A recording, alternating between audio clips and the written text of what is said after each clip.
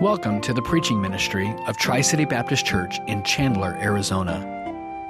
Our desire is that God would be magnified through the preaching of His Word, and that Christians would be challenged, strengthened, and edified in their personal walk with Christ. I'm glad you all are here. My wife and I drove up from Santan just a little while ago, and we got in one of the most amazing rainstorms. Not something you really expect in Phoenix. It was so intense that the windshield wipers on high were completely ineffective, and people were pulled over by the hundreds alongside the road, and we moved along slowly. We got here, and it's just not what I expected. My wife and I, Krista, my wife and I, have a long history with this church. In fact, I am a great advocate for what you're doing at IBCS. In fact, my wife was one of the first students of the college when it first started, and we lived here. And Dr. Singleton was a dear friend, and now Brother Ken Endine has become one of my dearest friends, and there's many great friends that I have in this church. We're thrilled to be here. One of the great things about I was Dr. Singleton's probably his best friend until this incident happened over at the other facility. I was working with Brother Keith Roberts around the grounds when we were home, and he said these trees have just grown up and they're encroaching upon the buildings at the school. And he said, but boy, Dr. Singleton would have a fit. He planted these trees by his own hands, and he said he would be so upset, if we did anything to these trees. He said, but they got to go. They just got to go. I said, well, I got chainsaw. So I went home, got chainsaw. And wouldn't you know it?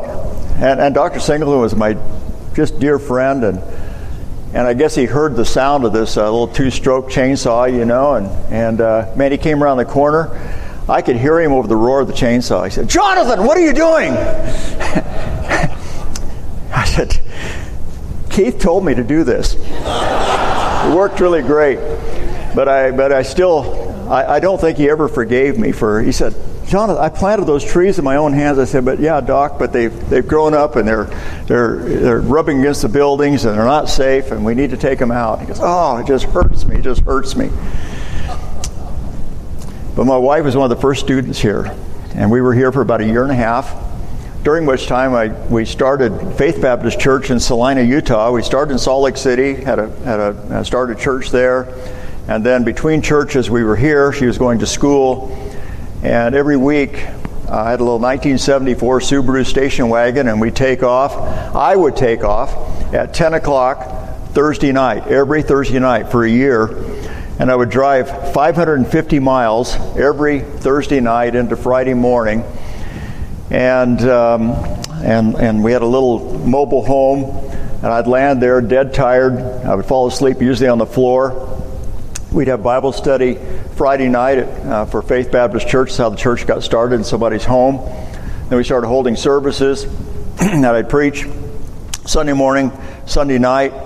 And after the Sunday night service, at about 7 o'clock, I would get back in the car and drive all the way back to Phoenix, 550 miles, and get here just in time to watch our two boys. My wife went off to school, and she usually come home. I'd be passed out on the floor, and the boys were, tearing up the house. But that was our life for a year, doing that every week, 550 miles each way, so 1,100 miles every week to preach and start a church up in south central Utah. We are so grateful to be here and to be able to hopefully challenge these college-age students, these college students, as they begin a new academic year here at International Baptist College and Seminary. I'm grateful for Brother Messler. He's becoming one of my dear friends, and I just appreciate his spirit. We had him speak at our Northwest Baptist conference last year. He did a great job. And he spoke at our camp this year, and I just heard nothing but great reports from that. You say, how did you go from planting churches? We planted 3 churches, and I helped a couple of other ones, to traveling most of the time. And it kind of started this way. I was asked to perform a wedding in Des Moines, Iowa. And one of our young men grew up and went to Faith Baptist. I'm sorry, I know that's not a pleasant word for you to hear, but he went there. And he graduated, met Molly. They were having the wedding there in Des Moines. So Chris and I flew up for the wedding. I said, have you ever seen she hadn't. I knew she hadn't seen the school up in Faith and Ankeny. So we drove up there for a day. And we got there and we found out that Baptist Church Planters was having like a once every 3-year conference there. They had all their church planters there for this conference. And I walked into the lobby there, and a guy was sitting there. You know, you don't see people there, and they're not in their context. And he stood up. He said, "Jonathan Edwards, what are you doing here?" I didn't recognize him at first. And he was a missionary with Baptist Church Planters. And I finally recognized him, and we got talking. I said, "What's going on?" He told me. He said, "They're about ready to finish the session, but you're welcome to stay. And there's people in there that you would know." So we went in. I met some people and talked to them that we knew. And one of our friends said, "Why don't you just stay for a session?" So we did. They had kind of a MC sort of a guy, and between sessions, he said there's about 100 people, 100 missionaries. He said, "What I want you to do," he said, "I want you to get up out of your seats, and I want you to group up according to the decade you were born in." There was actually somebody that was ministering there that was born in 1938. I still remember that. Had some in the 40s, a whole bunch in the 50s, and the 60s. The 70s, there were 3. The 1980s, there was 2. And in 1990, that decade, 1. 100 people. And I don't know if it affected anybody else the way it did me, but I went, we're in trouble. We are in trouble. And there is a reason that churches are going a year and 2 and 3 without pastors. It's because we're not regenerating ourselves. The pool has evaporated, and we've got to I'm so glad to be here and hopefully challenge some of these young people to give their lives for full-time service. And you parents, you have responsibility to challenge your young people to the high and holy calling of God. I don't think there's a greater calling that you can be involved in if God wills that you pursue that. So we're praying that some young people this week will be challenged and encouraged in this way. I've never really done this before, but I've chosen 5 axioms for life. And there's a lot of latitude when you preach this way, okay? So you've got to figure out where you're going to go with it. The first one, though, really is not one I had a lot of latitude with. And it comes from, and again, I'm not, the endorsement isn't for the person that gave the axiom. It's for the axiom, okay?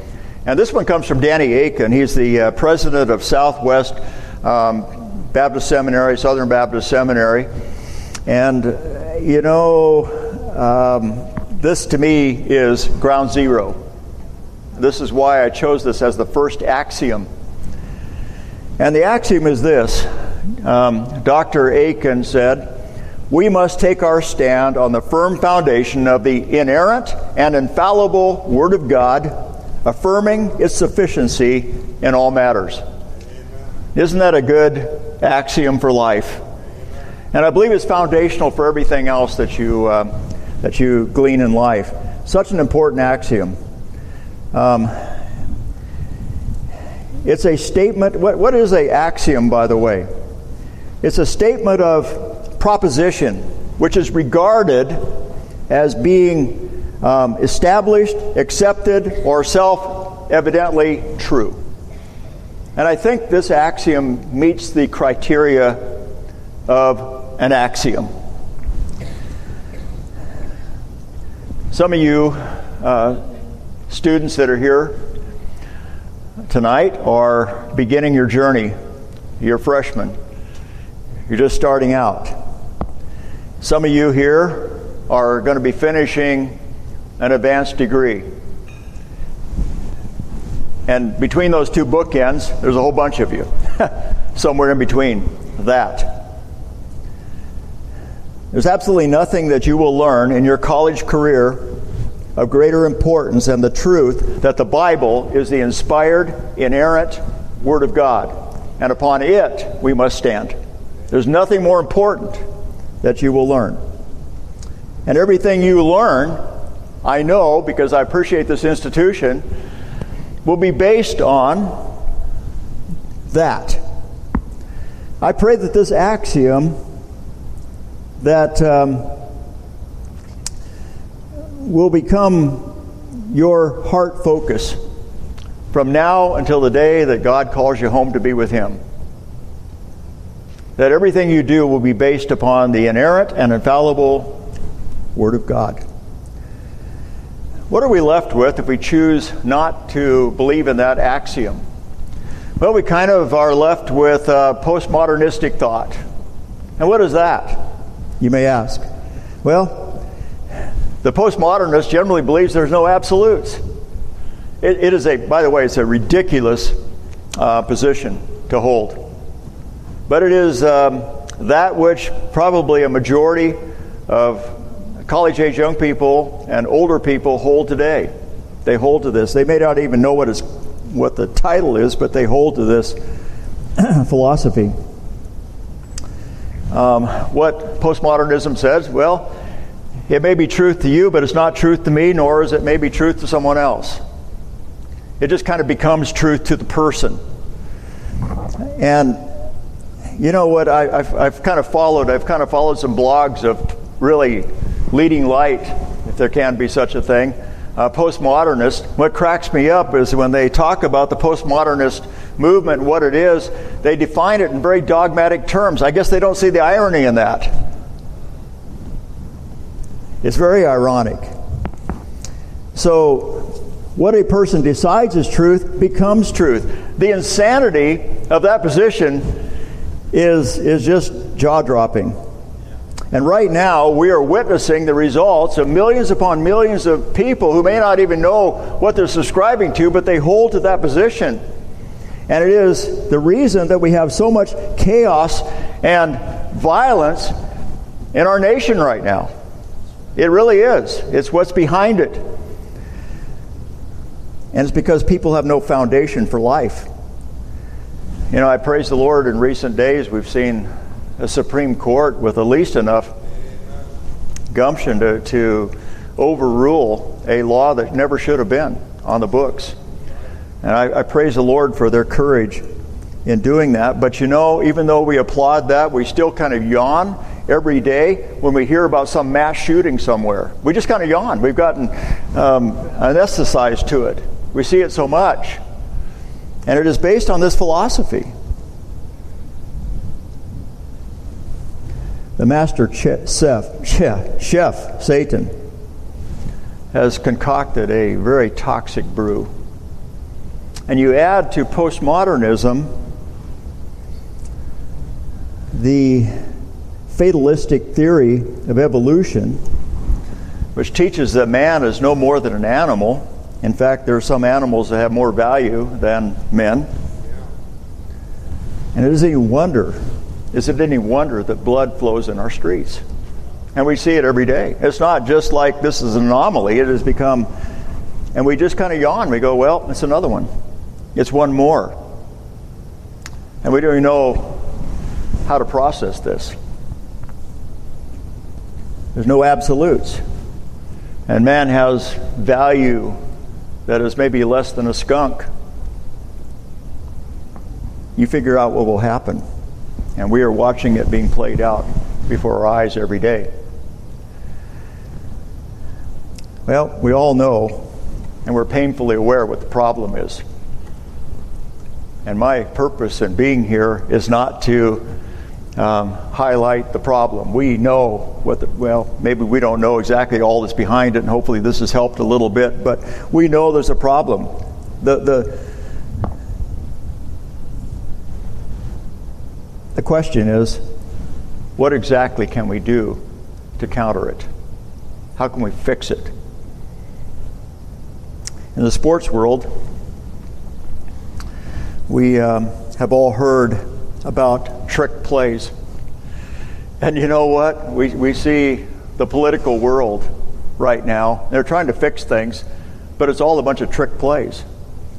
But let me tell you what wins sporting events in the long term is an adherence to the fundamentals.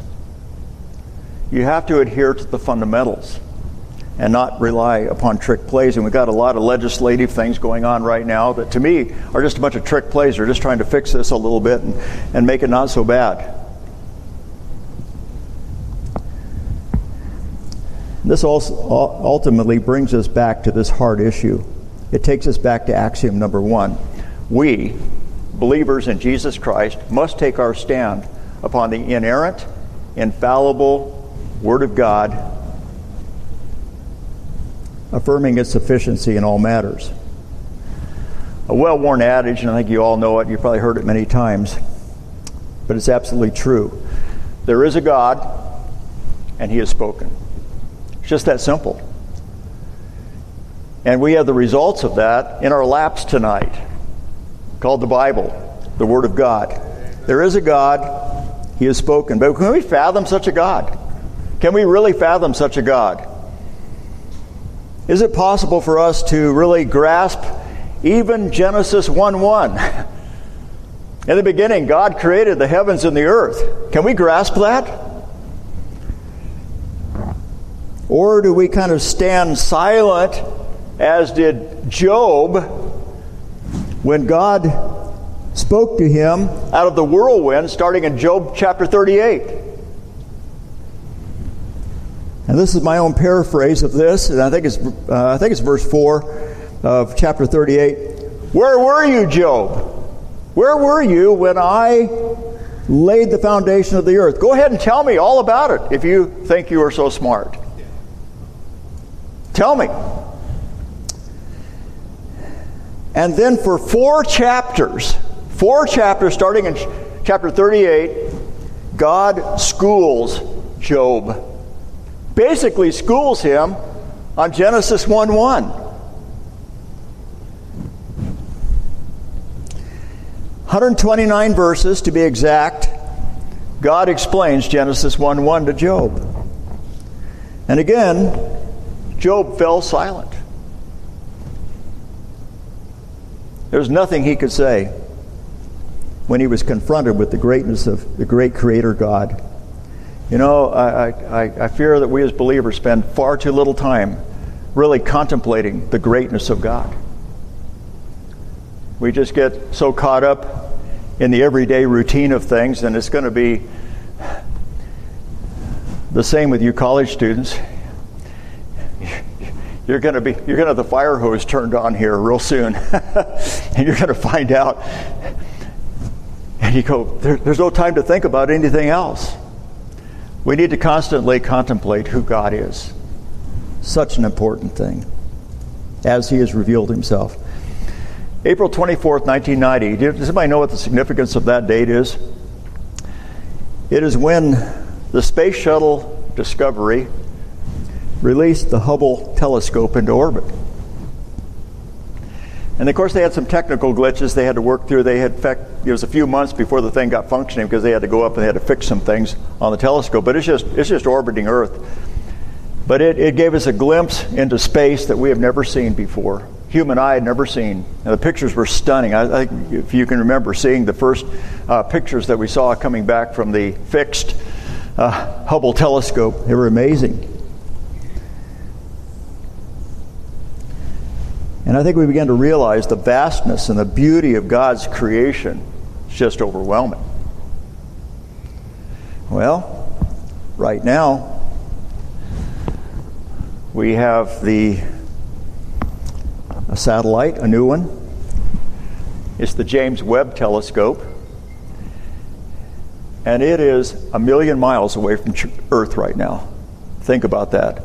It is actually in a kind of a weird orbit around the sun, but is keeping the Earth in line as it orbits the sun. This telescope has infrared technology, and we've just started to get images back from the the Webb telescope. I don't know if you've seen them, but they are absolutely stunning. Unbelievable.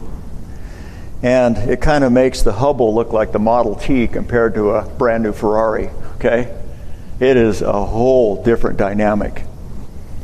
And we look at that and we go, wow, man, we are so smart to be able to come up with the technology to put that into space and to get these images back where we can see these things, and wow, space is just a whole lot bigger than we thought it was. Let me tell you something. And somebody, this isn't original, I saw it somewhere.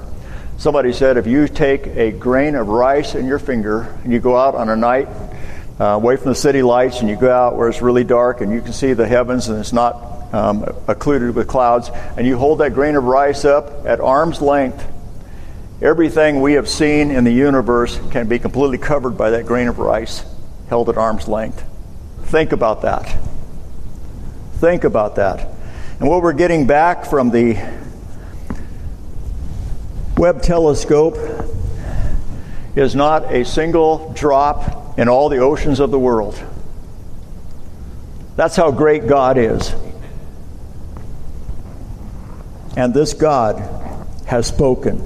And we have on our hands the very written word of the Creator God. Do you see why axiom number 1 is so important? It's absolutely critical. We must take our stand upon the firm foundation of the inerrant and infallible Word of God, affirming its sufficiency in all matters. So I ask you, how important is the Word of God to you? How important is it to you? I've walked in recent days, within a year, I've walked the streets of the Tenderloin District in San Francisco. I don't know how many of you have been there. They show it on the news. But the thing the news media cannot capture about the Tenderloin District is the smell. It's bad. It's far worse than any news broadcast can possibly relay. But you see the sights and you smell the smells of sin ravaged humanity. That's exactly what it is. It's beyond anything that you can imagine. But the solution to all of that is found in the inerrant, infallible Word of God. And what is the modern church doing today to deliver the life-changing, liberating message of God to our very messed up world? Obviously not enough. I enjoy technology to a degree, but I hate technology. It's a double-edged sword. And we have time, and we assign great value to posting on social media what we had for dinner. What is that going to do for a sin-ravaged society? Who really cares? Recently, I was in a home. My wife was there. I walked into a conversation two young couples were having, the married couples were having at a table. And I noticed that, and by the way, all four people had grown up in solid Bible-preaching fundamental churches. 3 of them had graduated from Christian universities. And when I walked into the room, my wife, I think, was just kind of close by. I noticed the conversation changed all of a sudden when I walked in the room where they were. And later that evening, I talked to my wife. I said, boy, that was really odd. I said, I know these couples. And I said, it was really odd how the conversation changed when I walked into the room. She said, well, you know what they're talking about, don't you? I go, not a clue. They were talking about a rock concert they were going to go to.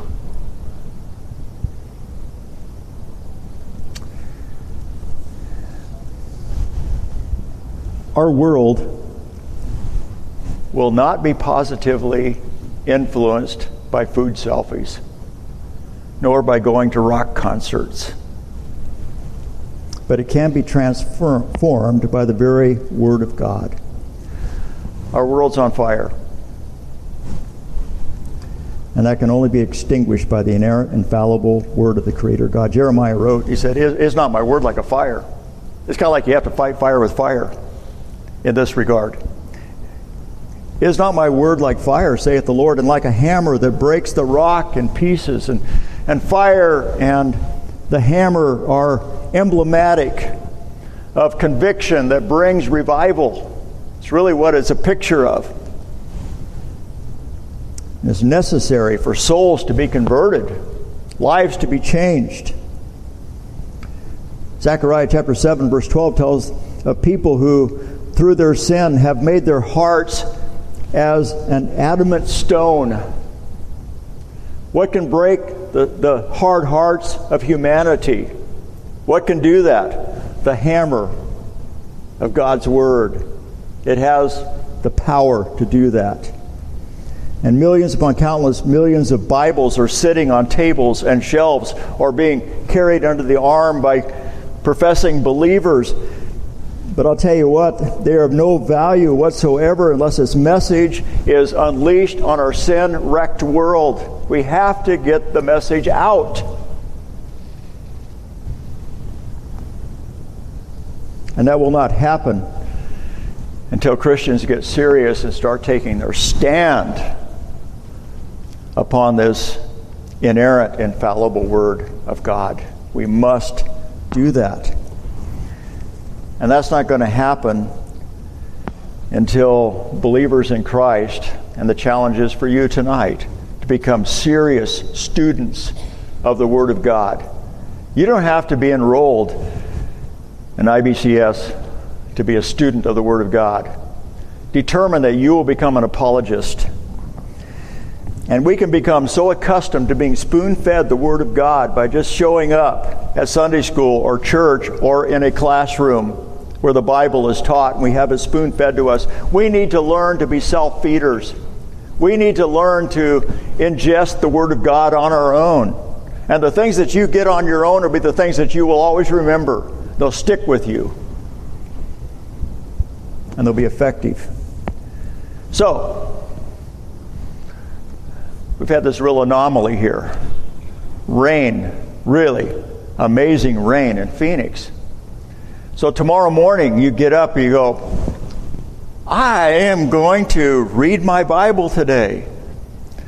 You go,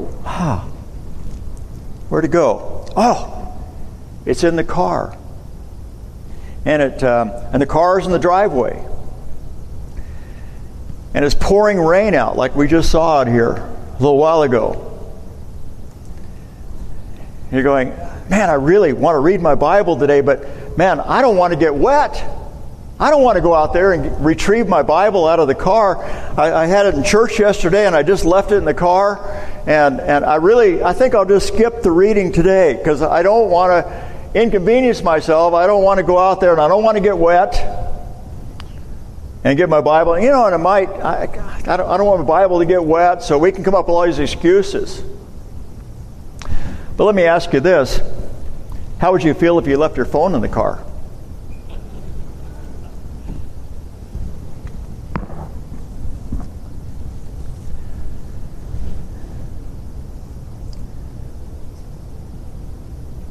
What will motivate us to be eager self-feeders of the Word of God? I believe it is coming to an understanding of the nature of the book that we have in our hands. We really need to understand its nature. And understand the nature of the book, we need to understand the fundamental nature of the God who wrote the book.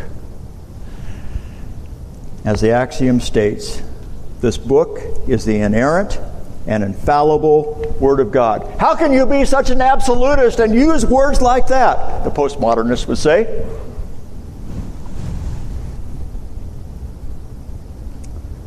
I mean, those are unmalleable words, inerrant, infallible. I'll tell you how we can do that, because those words are anchored in the theology of who God is. You have to believe that. It's an integral truth of the axiom. It is self-evident Because God is who He is, His Word must be inerrant and infallible. That's the answer.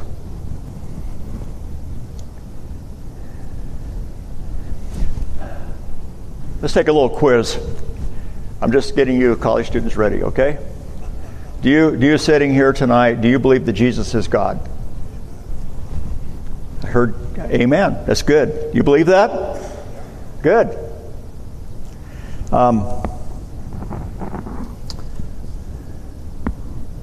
But can you defend that belief from Scripture? The scriptural evidence that He is indeed God, I believe, is legion. It's everywhere you look in Scripture. But do you know how to defend that? You and I need to become apologists. Study this out. I'm going somewhere with this. Jesus said, and this is going to be kind of where we're going to be looking tonight, so you can take your Bibles, if you will, turn to John chapter 10, the Gospel of John chapter 10.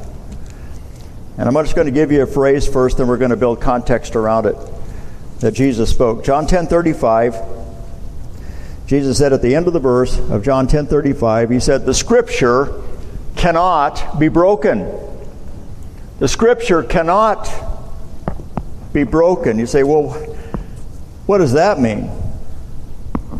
I believe that it is Jesus affirming the inerrancy and infallibility of Scripture. But to really build the case and not just do a standalone on one little phrase in a verse, I believe that is absolutely true. The Scripture cannot be broken. Jesus said it. But I think we need to look at the context here to really appreciate what He said. Let's look at the near context first, starting in verse 34. Jesus answered them, is it not written in your law, I said, ye are gods, small g. If He called them gods, unto whom the word of God came, and the Scripture cannot be broken, say ye of Him whom the Father has sanctified and sent unto the world, thou blasphemest, because I said, I am the Son of God. What in the world is all this about? This is really one of those kind of odd passages of Scripture. But to me, when you come to understand what Jesus is saying here in context, it just adds strength to the argument. The Scripture cannot be broken. In our part of the world, and in your part of the world down here in the greater Phoenix area, we have all kinds of religionists. We are surrounded by religionists who use these two verses to teach that men can become gods. They believe that. And they base it on this passage of Scripture. Ye shall become gods. Now, they have never bothered to do any research whatsoever. They're just parroting what they've been told. But are they right? And we are wrong. Men can become gods. What do you think? I hope you shake your head no. And you're saying, no, we're right, they're wrong. But again, can you prove that? Can you prove that? How do you explain this passage? Now, we need to understand in context, in the broader context, that Jesus is talking to a group of people here who do not believe that He is God. They do not believe in His deity. So He took them to the Old Testament, and the Old Testament passage here is Psalm 82, verse 6, which says, ye are gods. And again, the context is all important in Psalm 82. Psalm 82 is not teaching that men could become gods. No, in fact, it is a condemnation of corrupt judges. It says condemnation of these corrupt judges. And their proper role should have been to act in the stead of God. But they weren't doing that. They obviously were not doing that. And so the psalmist referred to these judges as gods, notice small g, not because they were actual deity, but because they were acting as God in their role as judges. And Jesus quotes that passage here in John chapter 10. There's a man named Leon Morris, and he wrote a book, The Gospel According to John. And I thought that his take on this was just spot on. And he's writing from Jesus' perspective. It's as if Morris writes, but he's using the words of Jesus here, so just follow the quote here.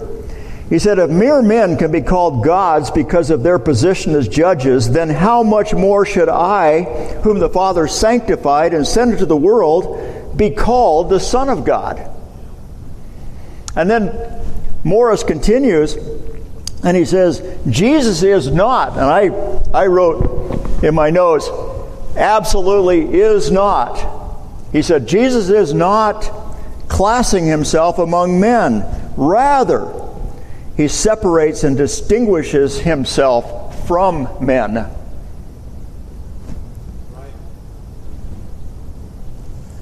Now, with this said, let's zoom out to the greater context. The context is Jerusalem. Go clear out to verse 23. And Jesus walked in the temple in Solomon's porch. And Jesus answered them, then came the Jews round about him and said to him, how long dost thou make us to doubt? If thou be the Christ, tell us plainly. This was Jesus' answer.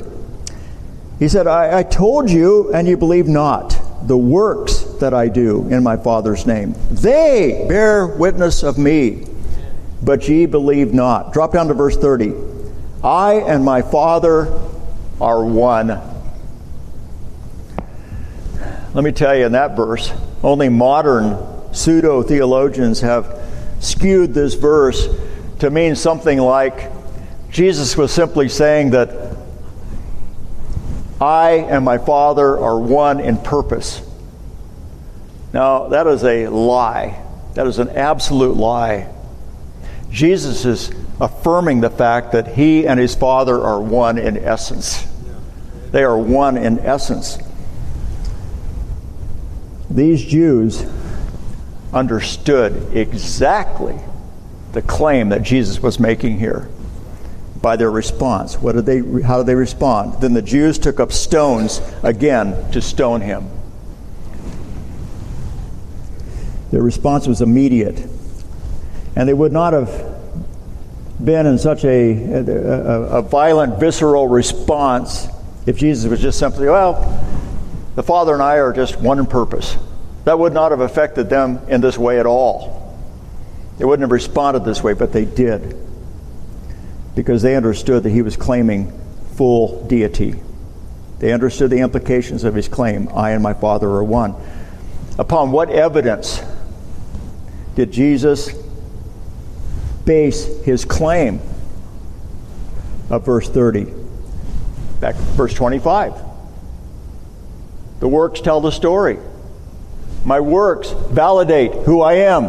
The miracles validate who I am. They bear witness of me, verse 25. Notice also the first part of 32. Jesus answered, many good works have I showed you from my Father. And they patently rejected all of those miracles.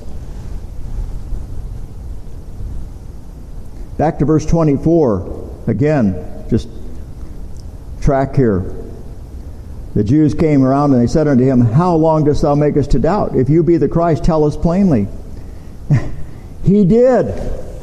What greater evidence could there be than these Class A miracles that they saw over and over and over again, and the greatest of which was yet future would be his own bodily resurrection from the dead. And many of these same people would witness that, and they would still reject him. And reject who he was. And the greater point being this, who Jesus is, God in the flesh. The one with the authority to which he could say, the Scripture cannot be broken. Now, doesn't that have some meat to it? This book is the inerrant, infallible Word of God. Amen. It is a powerful, to me, thing to study that out. This book we hold in our hands is still true to the words of Jesus. It can't be broken. And it will remain the inerrant, infallible Word of God while earth shall last and right into eternity. It'll always be the inerrant, infallible Word of God. It cannot be broken. And it all is based on who God is. Back to the axiom. We must take our stand on the firm foundation of the inerrant and infallible Word of God, affirming its sufficiency in all matters. Is this book really sufficient for all matters on planet Earth? I hope you agree. And just because you have exceptional skill, greater than almost anybody on planet Earth, to take a round ball and throw it into a hoop that's 10 feet off the plane of the playing floor with more skill than anybody else in the world does not qualify you to speak concerning the moral and ethical issues that are facing our world. And just because you can sing or act does not make you some kind of environmental guru. My question is, and most of those people believe in evolution. If you truly believe in evolution, then you have to believe in the survival of the fittest. And I see these people going out and they've got to protect our environment, got to save our environment. I go, if you believe in the survival of the fittest, why do you even care? What does it matter? Are you trying to disrupt the theory of evolution that you believe in, you claim to believe in? I believe it's a legitimate question. But crushing all the pontifications of sinful, godless humanity is the righteous hammer of God's Word. There is a God. And my friends, tonight He has spoken.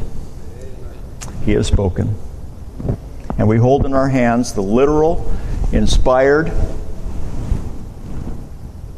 inerrant, infallible Word of this God.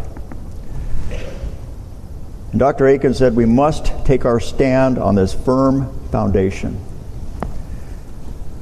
So we kind of wind down here tonight a little bit. I'd like you to take your Bibles, go to 2 Peter, the book of 2 Peter, in the first chapter.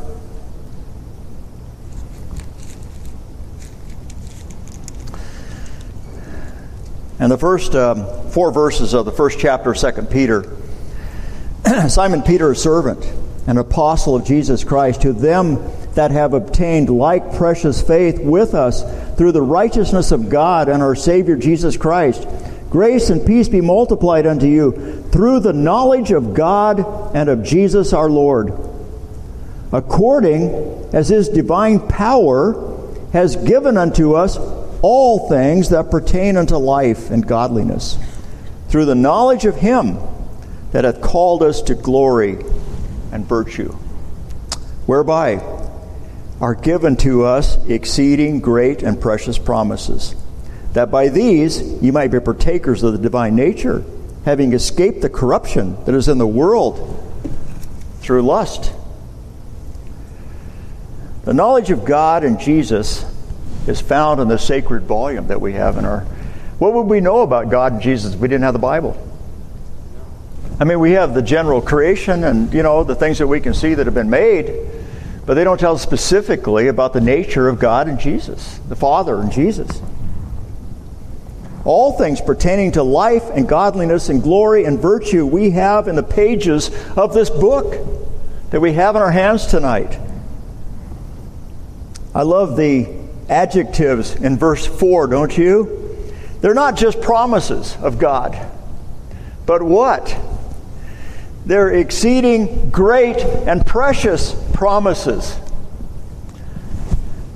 I did an insane thing a few years ago. I decided to read the complete journals of Lewis and Clark. Let me tell you, Meriwether Lewis was not really versed in grammar. And his journal entries are just amazing. And he gets up into Montana on their trip up, and at the end of the journal entry of the day, he goes, mosquitoes are bothersome.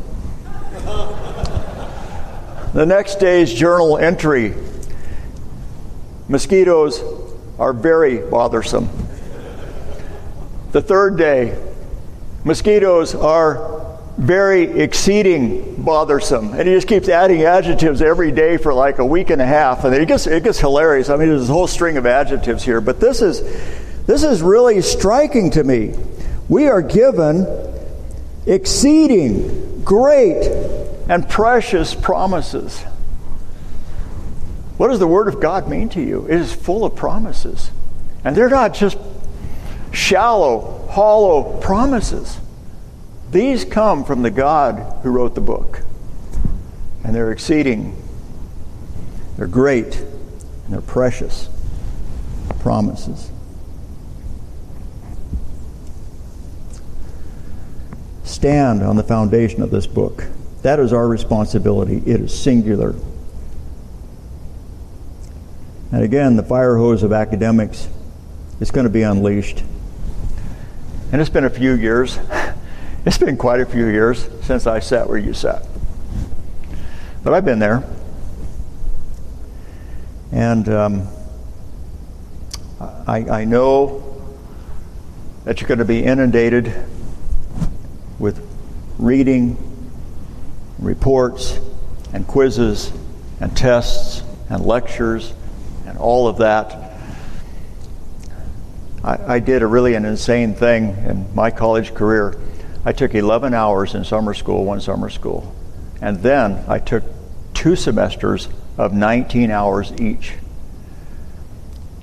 And my wife can attest, I would come, we lived a little country home out quite a ways out, and I would stack up the books at night and just stare at them. You just don't know where to start, right? Just this pile of books. Where do you start? Which one is the most important? It's going to be like that for you. And all that to say, don't neglect the book. Don't neglect the book. Temptation to do so will be an everyday battle. But don't neglect the book. You say, well, I just don't have time today. And this isn't to shame anybody, but I dare say that probably half of you here tonight have never read your Bible all the way through. I think that's probably pretty fair. Probably half of you have never read the Bible all the way through in your life. You read here and there, and you've been trying to be faithful, but you just read hit and miss, hit and miss, hit and miss.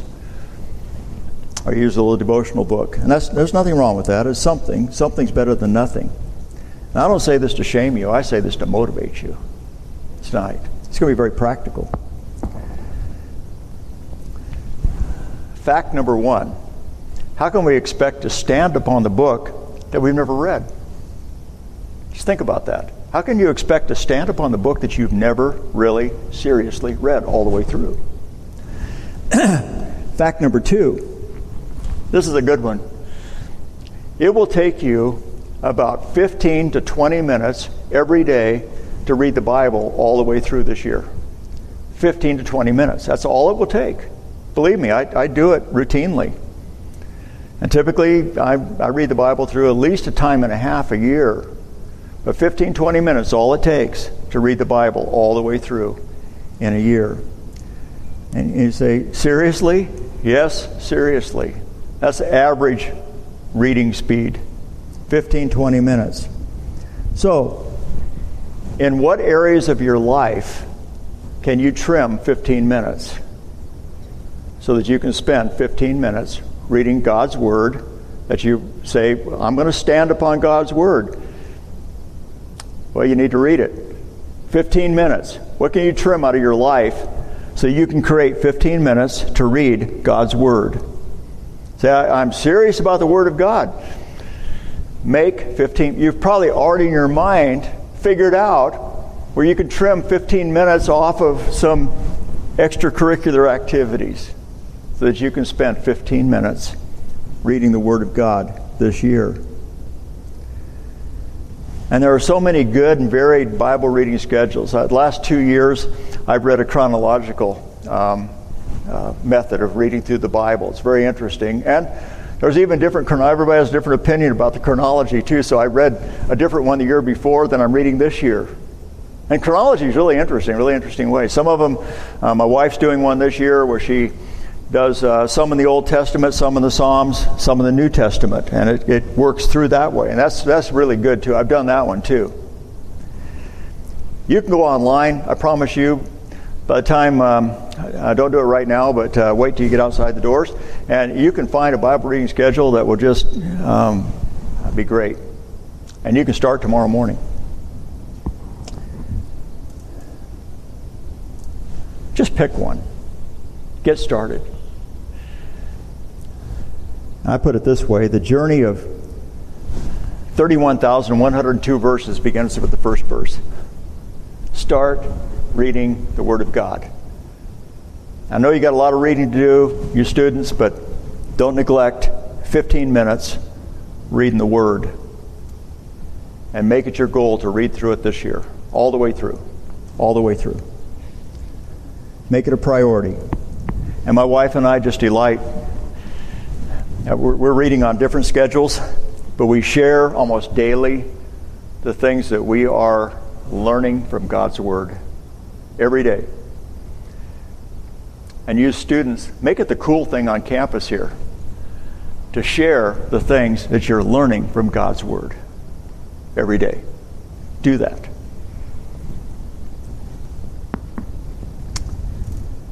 So right here, right now, I'm asking you tonight, let's commit to axiom number 1. We must take our stand on the firm foundation of the inerrant and infallible Word of God, affirming its sufficiency in all matters. God help you to do that. Let's pray. Father, I pray tonight that we have a new appreciation for that book that we hold in our hands tonight. And Lord, we know that the Scripture cannot be broken. Jesus said it. It will always remain the inerrant, infallible Word of God. And Lord, may we be struck by the fact that we cannot really stand upon something that we don't know it. And we haven't taken the time to even read it. And I pray tonight that we would be duly challenged to read it through this year. 15 minutes a day. We'll take that time and show you honor and show your Word honor. And Lord, I believe this will be transformational in the lives of these students and the lives of these members here at Tri-City Baptist. I pray they'll take up the challenge. Lord, I pray right now in the hearts of those sitting here, there'd be the resolve to say, I'm going to do this. I'm really going to do this. God helping me, I'm going to read His Word all the way through this year. I pray that that would be so. We'll give you the praise and the glory in Jesus' name. Amen.